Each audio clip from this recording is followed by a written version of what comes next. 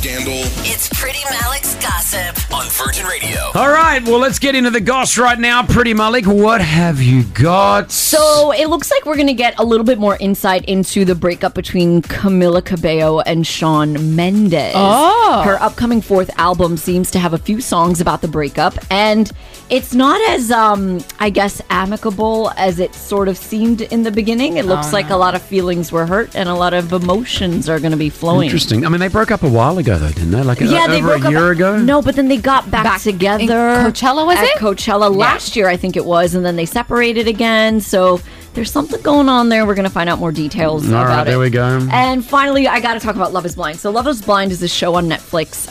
A new season is out right now. I think it's season 4 or 5. I can't remember. Anyways, the point of the show is, can you fall in love and decide to marry someone if you get to know them, but you don't get to see them? So you get to talk through a wall. The only way you can see each other is if you propose, and then you go on the journey to see if you meet the altar.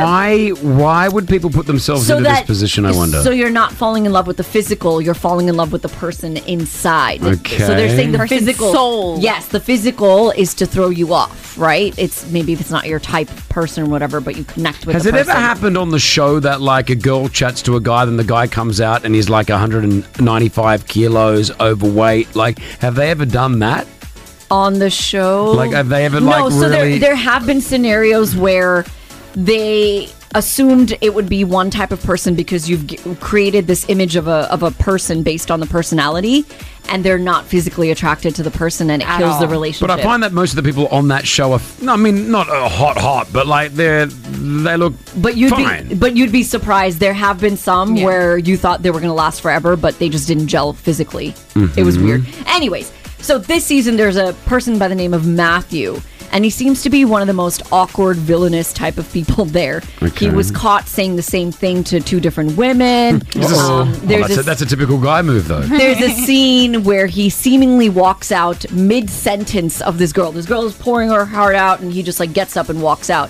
So Netflix like put up a montage of all of his awkward moments, and he came out to comment on the post, and he says, "Hey, this isn't the way this actually went down. Netflix made it this way. Like, they made it look like I walked out halfway in between this conversation when I never did.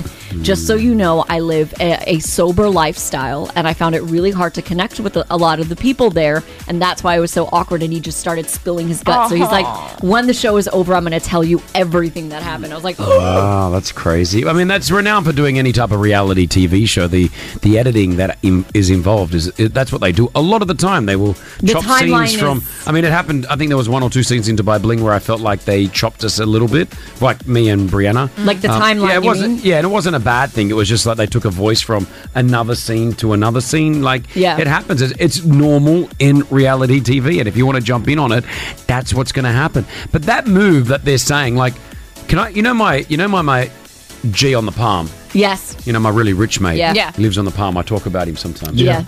So I don't know if he wants me to share this one, but It's too late now. but on Valentine's Day, he sent me a picture that he sent to his assistant, and it's 5 different flowers with unique messages going to 5 different girls. No.